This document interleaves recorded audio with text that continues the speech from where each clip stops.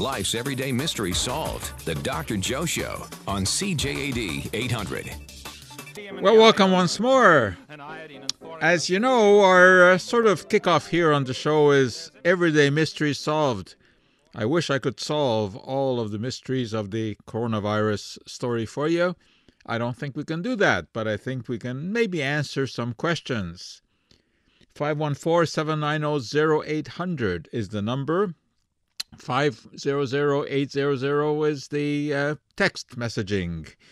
So you can get your message to us either way. I'm Joe Schwartz.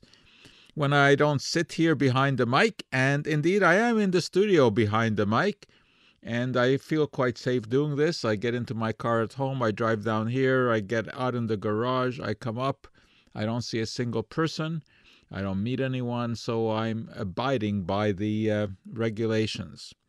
Anyway, when I am not doing this on Sunday afternoons, which now is becoming just about my only excursion, I look forward to it every week. It lets me get out, aside from just walking in the neighborhood. And when I don't do this, I direct McGill University's Office for Science and Society, where our mandate is to separate sense from nonsense and to make sure you're up to date on what is happening in the world of science. We do this in many ways. We have a website, www.mcgill.ca/OSS. And if you go to that website, you can sign up for a weekly newsletter, and also you can see our recorded conversations about the COVID virus. We initiated that last week. We did another one this past Thursday, together with my colleagues and my daughter, who's an emergency room physician. We discuss the coronavirus story. We answer questions. We will do this again next Thursday. And if you want to keep up to date on just when that is happening and how to get in on this, the best way to do that is to go to either my Facebook page or to go to our office Facebook page, which is the McGill OSS, Office for Science and Society Facebook page, and you'll see how to connect. But it's a very simple thing to do. Come 4 o'clock on Thursday, you just go to the McGill Office for Science and Society Facebook page, and you can connect through there. And we do a 40-minute discussion, bring in some interesting stories, some anecdotes, and answer questions that are posed to us, because it is an interactive kind of broadcast.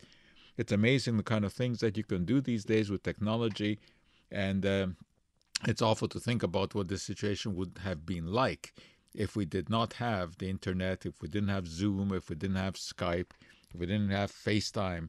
All of this makes this livable, not pleasant, but at least livable.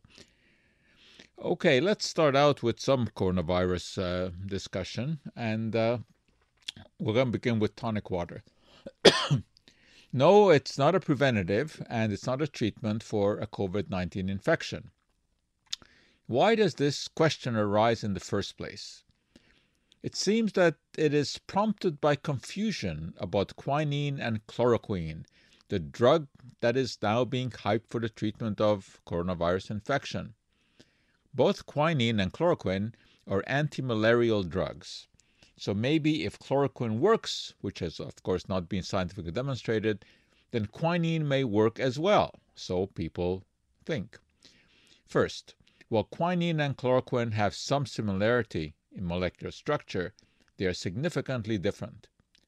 That difference may not matter when dealing with the malaria parasite, obviously, because both of them work for that. Dealing with a virus is a different story. And then, even if quinine would have some antiviral activity, the amount added to tonic water, which is about 80 milligrams per liter, is enough to impart a slightly bitter taste, but is far too little for any kind of therapeutic effect. While tonic water is produced today, as it is produced today, has no medicinal effect, there was once a version that did. And for this, we go back to colonial India in the 19th century, when British soldiers were required to take quinine to prevent malaria.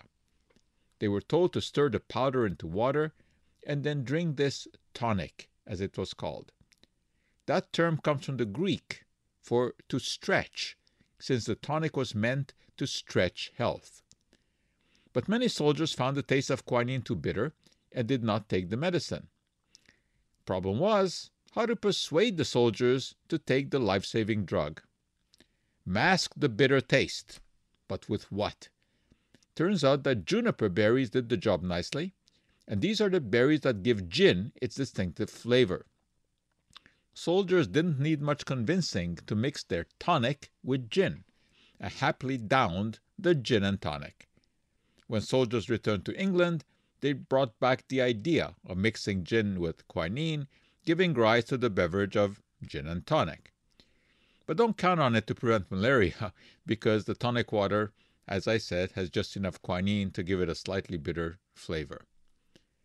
Where did quinine come from in the first place? It is a naturally occurring compound found in the bark of the cinchona tree, and that is native to South America, particularly Peru. Jesuit missionaries learned about the fever-reducing properties of the tree bark from natives, and they introduced it to Europe, where it became known as Jesuit powder or the Pope's powder. It wasn't favored in England, because England had turned to Protestantism, and it was believed that Jesuit powder was just sort of means to try to reconvert the Protestants to Catholicism. And they didn't use it very much in England. And in fact, Oliver Cromwell, who had laws passed against the use of Jesuit powder, himself died of malaria. Kind of justified. In 1820, French researchers Pierre-Joseph Pelletier and Joseph Bien-Aimé Caventou managed to isolate quinine from the bark of a tree and coined the term quinine from the Inca word for the cinchona tree bark. The Inca word was quina, which means bark of bark. Prior to 1820, the bark was first dried, ground to a fine powder, and then mixed into a liquid, very often wine, which was then consumed. Large-scale use of quinine as a prevention for malaria began around 1850. There was never enough quinine to meet the needs, raising the prospect of a synthetic version. Since molecular structures could not be determined at the time, the difficulty of this task was not realized. Quinine is a very, very complex molecule. The synthesis was finally achieved by the great synthetic organic chemist Robert Woodward at Harvard University in 1944. But that was a multi-step synthesis, renowned for its academic brilliance, but it was far too complicated for any sort of commercial use. So tree bark remained the only source, and so it remains to this day. Any quinine is sourced from the bark of the cinchona tree. A further problem was that the malaria-causing parasite was developing resistance to the drug, and that stimulated a search for molecules that had some synthetic similarity in molecular structure to quinine, but which could be more readily synthesized. One of these, developed by the Bayer company in Germany in the 1930s, was chloroquine, and that basically displaced quinine as the drug of choice for treatment of malaria. And that is the drug today that is being tried for COVID-19 infections. Chloroquine, unfortunately, has significant side effects, and in 1955, hydroxychloroquine was introduced by the Sterling Pharmaceutical Company because it had a better side effect profile. And this, too, is now being investigated for the COVID-19 infections. There are a number of controlled clinical trials underway, and we will relatively soon know whether or not there's any kind of efficacy. Hopefully, there will be something, but I don't think it's going to be the game changer as President Trump has suggested. You're listening to the Dr. Joe Show. We'll take a break, see if there's any traffic out there. Science you can use. The Dr. Joe Show on CJAD 800. Lots of questions being texted in.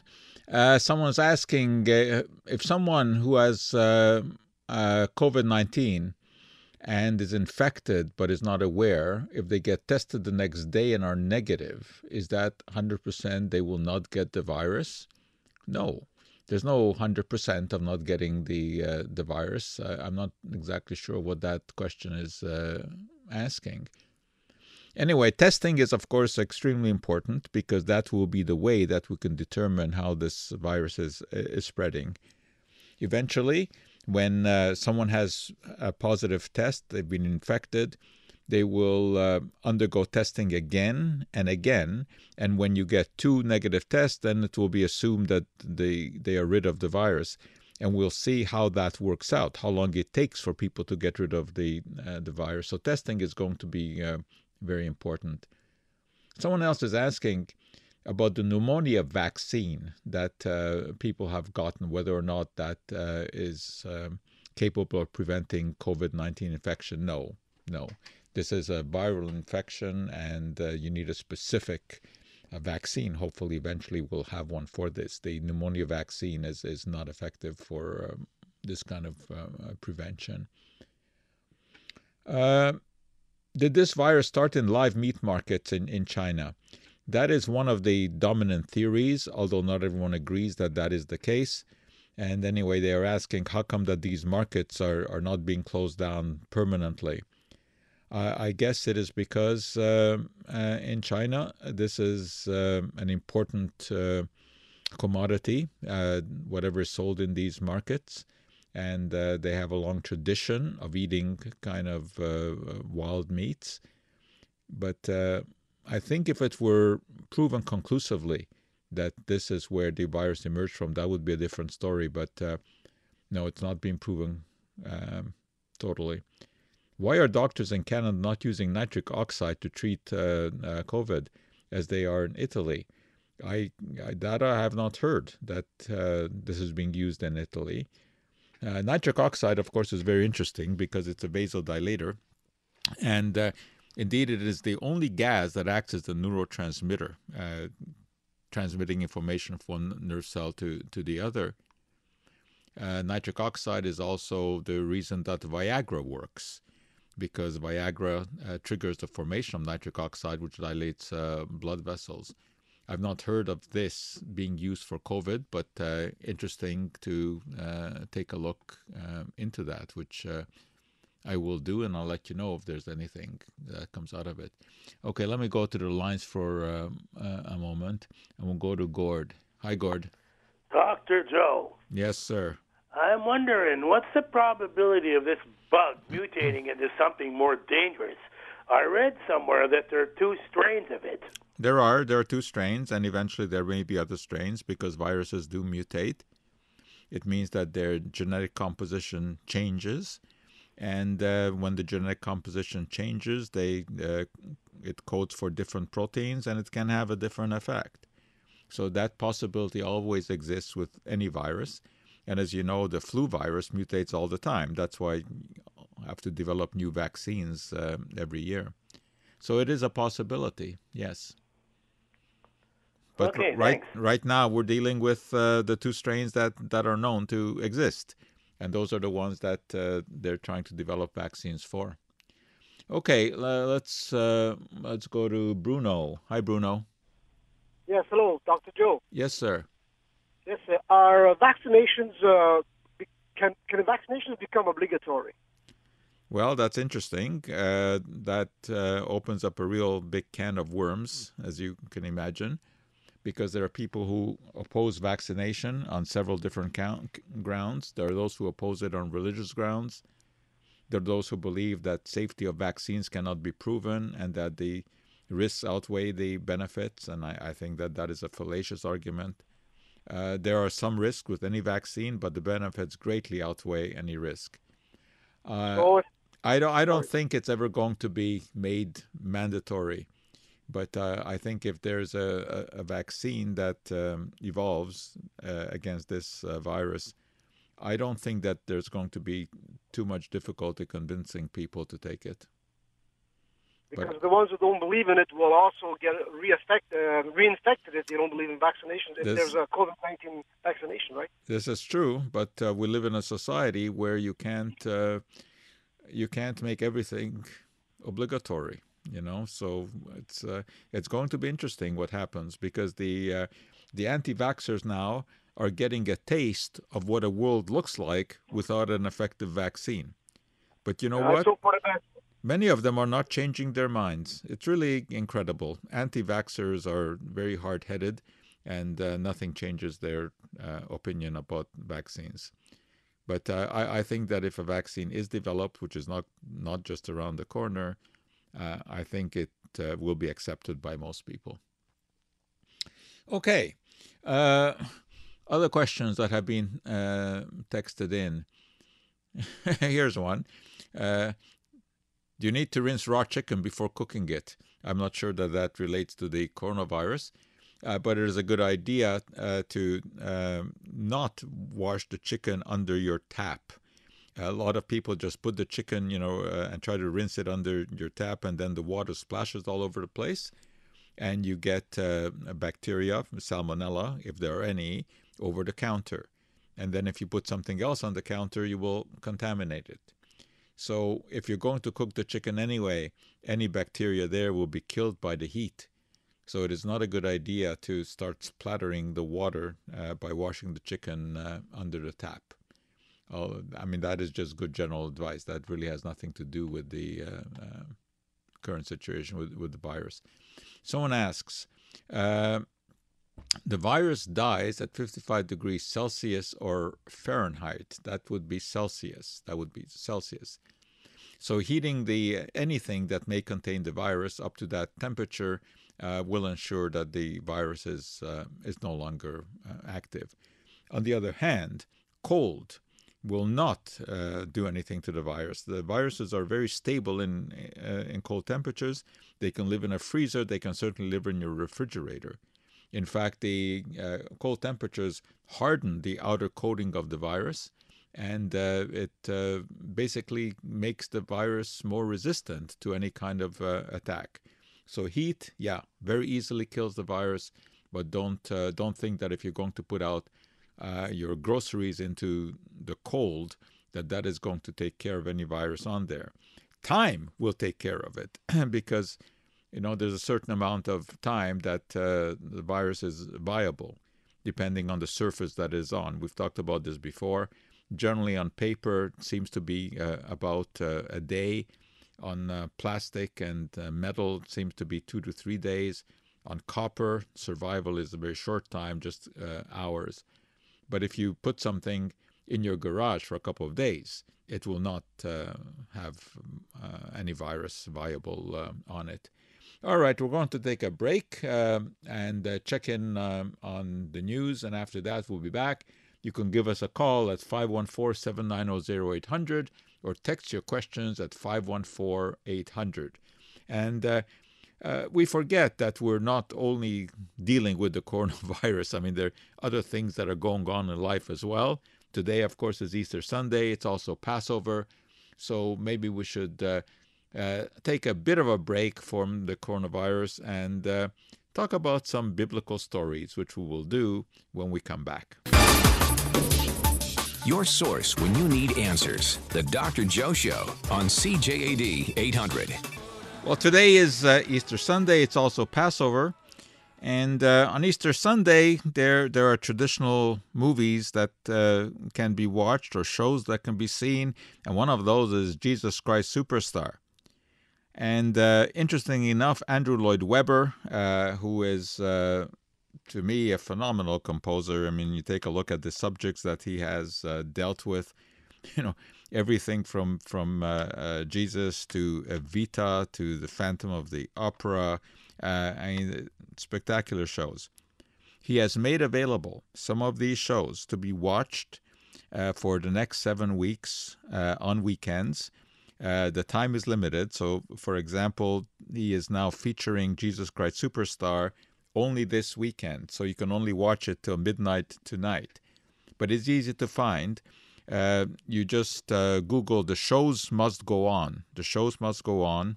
And you'll get to the site where you can watch this unbelievably spectacular new production of Jesus Christ Superstar, done in an arena in front of 15,000 people, a giant stage, and it's a modern version, dressed in modern clothes. It is really, really worth seeing. Take my advice. Take the time today and watch this version of Jesus Christ Superstar by Andrew Lloyd Webber. All right, it's also Passover. And Passover, of course, takes us to some of the Moses stories. And Moses looked, and behold, the bush burned with fire, and the bush was not consumed. And most of us have heard that passage from the Exodus. It's one of the most famous ones in the entire Bible. After all, it was from the burning bush on Mount Horeb that God spoke to Moses, telling him that he had been chosen to lead his people out of slavery in Egypt. Searching for possible scientific explanations for biblical phenomena is an interesting pastime.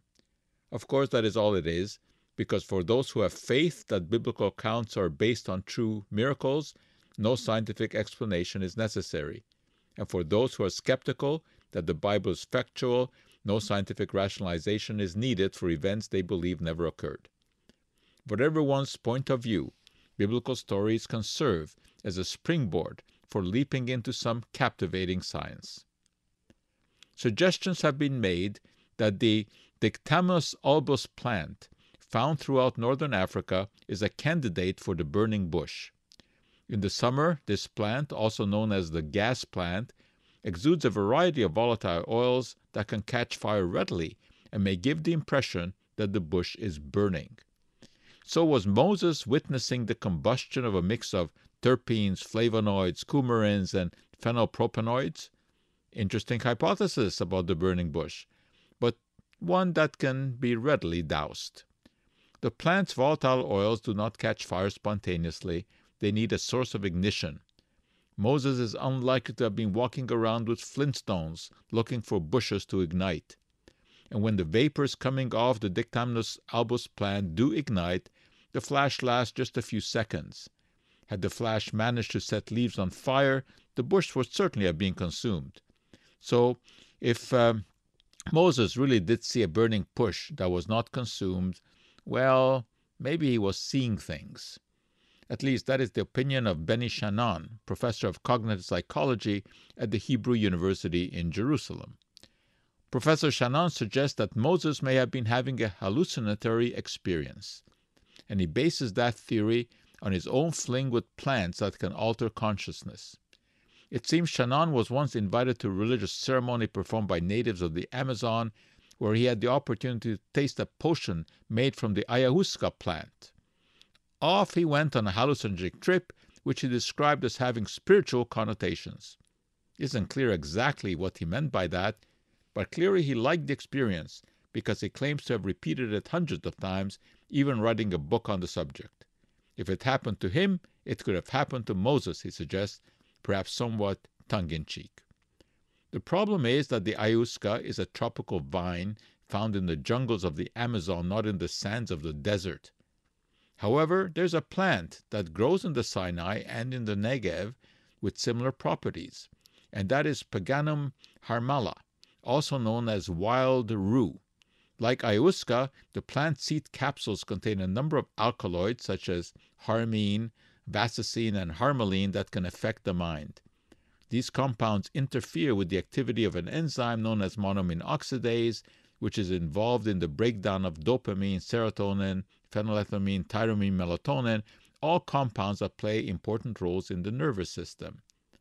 These monoamines, as they are called, increase in concentration in the presence of monoamine oxidase inhibitors, such as the ones found in the seed pods of the wild rue. The result can be a consciousness-altering experience.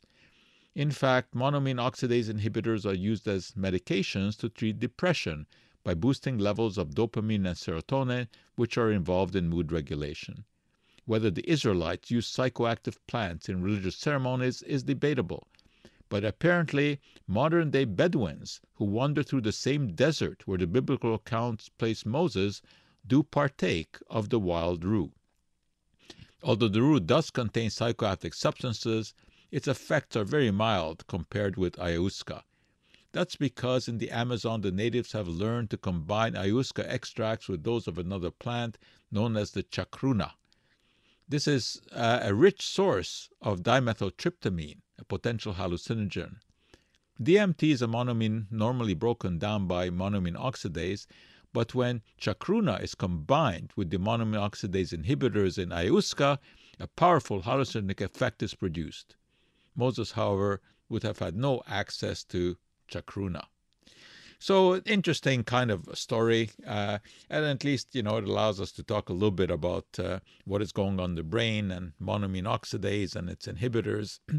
But these kind of scientific investigations of the Bible are interesting and fanciful, but they really don't lead anywhere, except perhaps to a textbook so that you can look up something about the activity of these monoamine oxidase inhibitors. All right. Well, back to the coronavirus stories. If a vaccine for COVID-19 is created, will a new one need to be created every year like the flu vaccine? Well, nobody knows this because a vaccine has not yet been created. And of course, it all depends on whether or not this virus mutates into a number of different ones.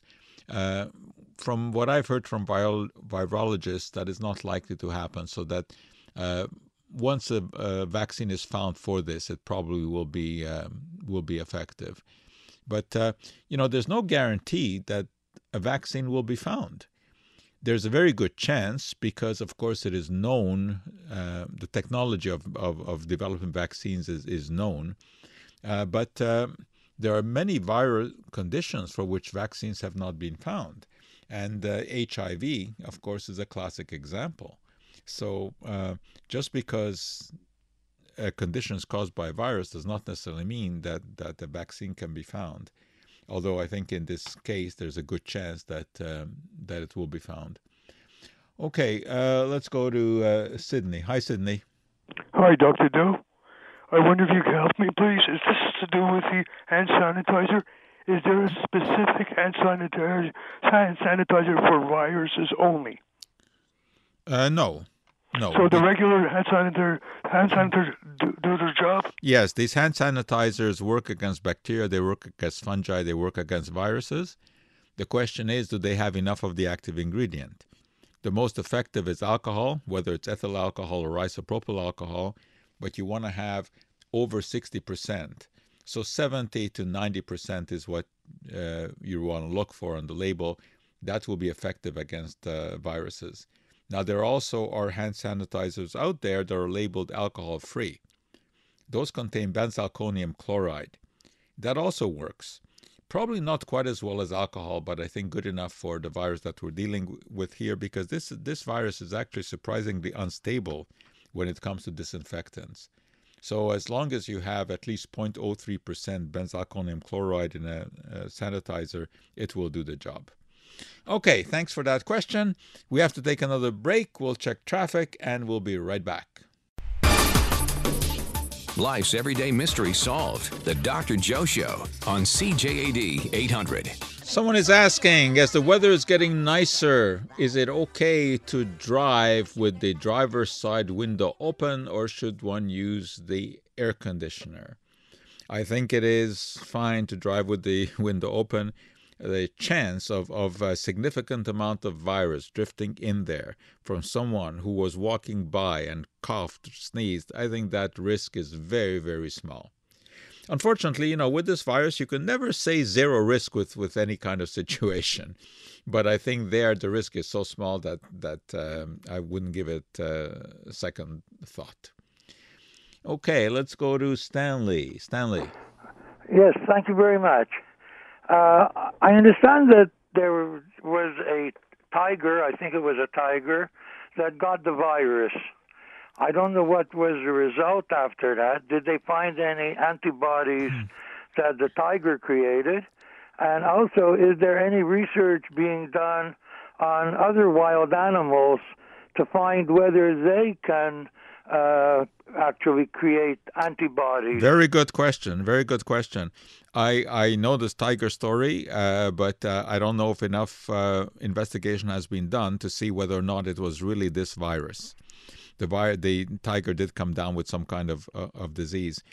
And whether or not an animal will develop antibodies to a virus that can then be extracted and used in humans is a very interesting possibility. And I don't know if anyone is looking into that. I'll have to take a look, search the scientific literature to see about that. I mean, obviously, there's a lot of activity in extracting antibodies from people who have been struck down with the virus and then recovered, and seeing whether or not those antibodies can be used in others. Certainly a lot of activity there. But I don't know about animals. It's a very interesting possibility that I have to look into. I'll let you know next week what I find out about that. Okay? It's Thank you very much. Yeah, it's a very interesting line of research that I bet it probably is being explored. All right, someone else is asking here about canned food. Many of us are cleaning kitchen cupboards, finding old undented cans of food. Is it safe to eat salmon best before day 2018? Campbell's mushroom soup best before 2016? My darling Dubby, hubby, and brother want to have a contest who eats the oldest can. Their life insurances are paid up, but surprisingly I prefer them alive. What are the signs of food poisoning? Well, signs of food poisoning can vary, but it tends to be gastro-related, so vomiting, diarrhea, malaise, headache, those are signs of food poisoning. Food poisoning, of course, can be very serious.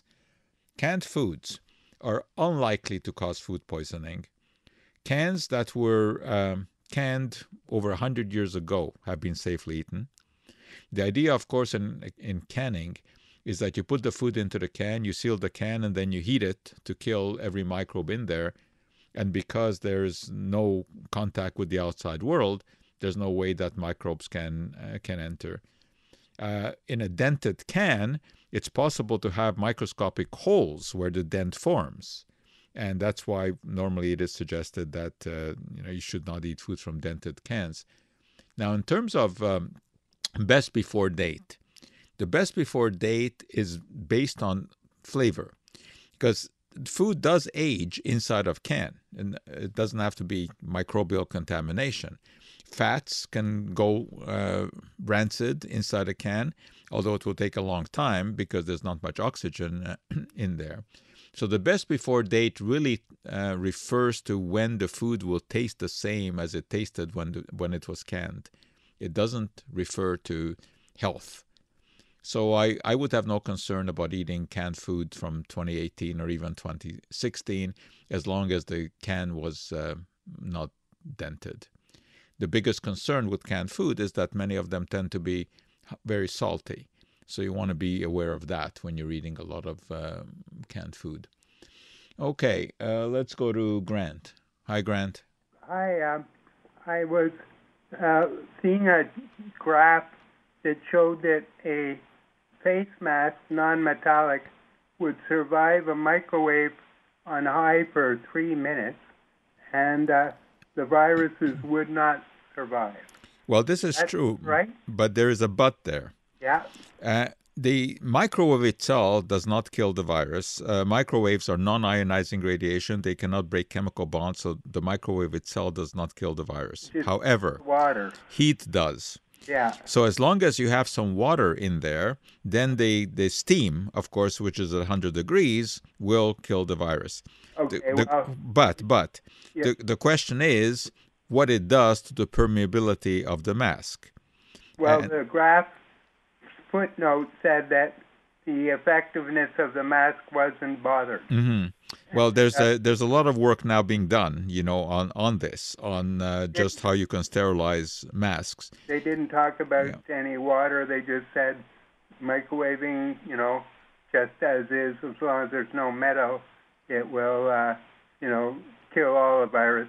Well, I don't see how that can be unless you have something that can be heated up by the microwaves. Okay, well, they didn't mention, so I'll take it what you got. Okay. But in any case, until we have some really firm experiments on how you can re-sterilize a mask, I think it's not something that should be done at home. And anyway, this is really of critical importance only in a hospital setting. The mask that you're wearing to go to the grocery store, that's a different story. Those don't have to be re-sterilized. it's a question, of course, of when you should wear masks in the first place. I think going to the grocery store is probably a good idea. Going out for a walk, I don't think that you need a mask. All right, let's go to Steve. Steve. Hi. I'm just wondering, can COVID-19 spread or crawl on surfaces, like spreading from the doorknob to the door kind of thing? Well, no, the virus doesn't crawl. The virus doesn't move. It stays where it is. However, if there's any moisture around, of course, moisture kind of spreads. So, if you, let's say there's a virus on a doorknob, and then you touch it with a moist hand and you touch the door, then that's one way to spread it. But just by itself, no, the virus is not an athlete. It does not jump from one place to the other. Okay? Okay, thank you. Okay, thanks. All right. Next, we will go to Annie. Annie, Hi, Doctor. What's up? Thank you very much. Thank you very much for accepting my call, and you're doing a wonderful job. Thank you. I live in a residence. We're not permitted to go out, and I have a cleaning lady that does the cleaning like twice a month. Mm-hmm. And I was wondering, is it safe to let a cleaning lady in to do her work? Well, I mean, the cleaning lady is no different from any other person, and you keep your distance. You observe, the 2-meter distance. Mm-hmm. And, unless this cleaning lady has, traveled somewhere exotic in the last little while, they're no different from anyone else here. Okay. So I think that the chance of a cleaning lady bringing something into the residence, as long as, you know her history and where she's been, I think it's very small risk, but you should observe the distancing as you would with anyone else. Oh, okay. Well, thank you very much for guiding me. Thank you. Have a nice day. You're welcome. As I said before, there are no guarantees about anything because you don't know who may be a carrier, and many carriers are asymptomatic.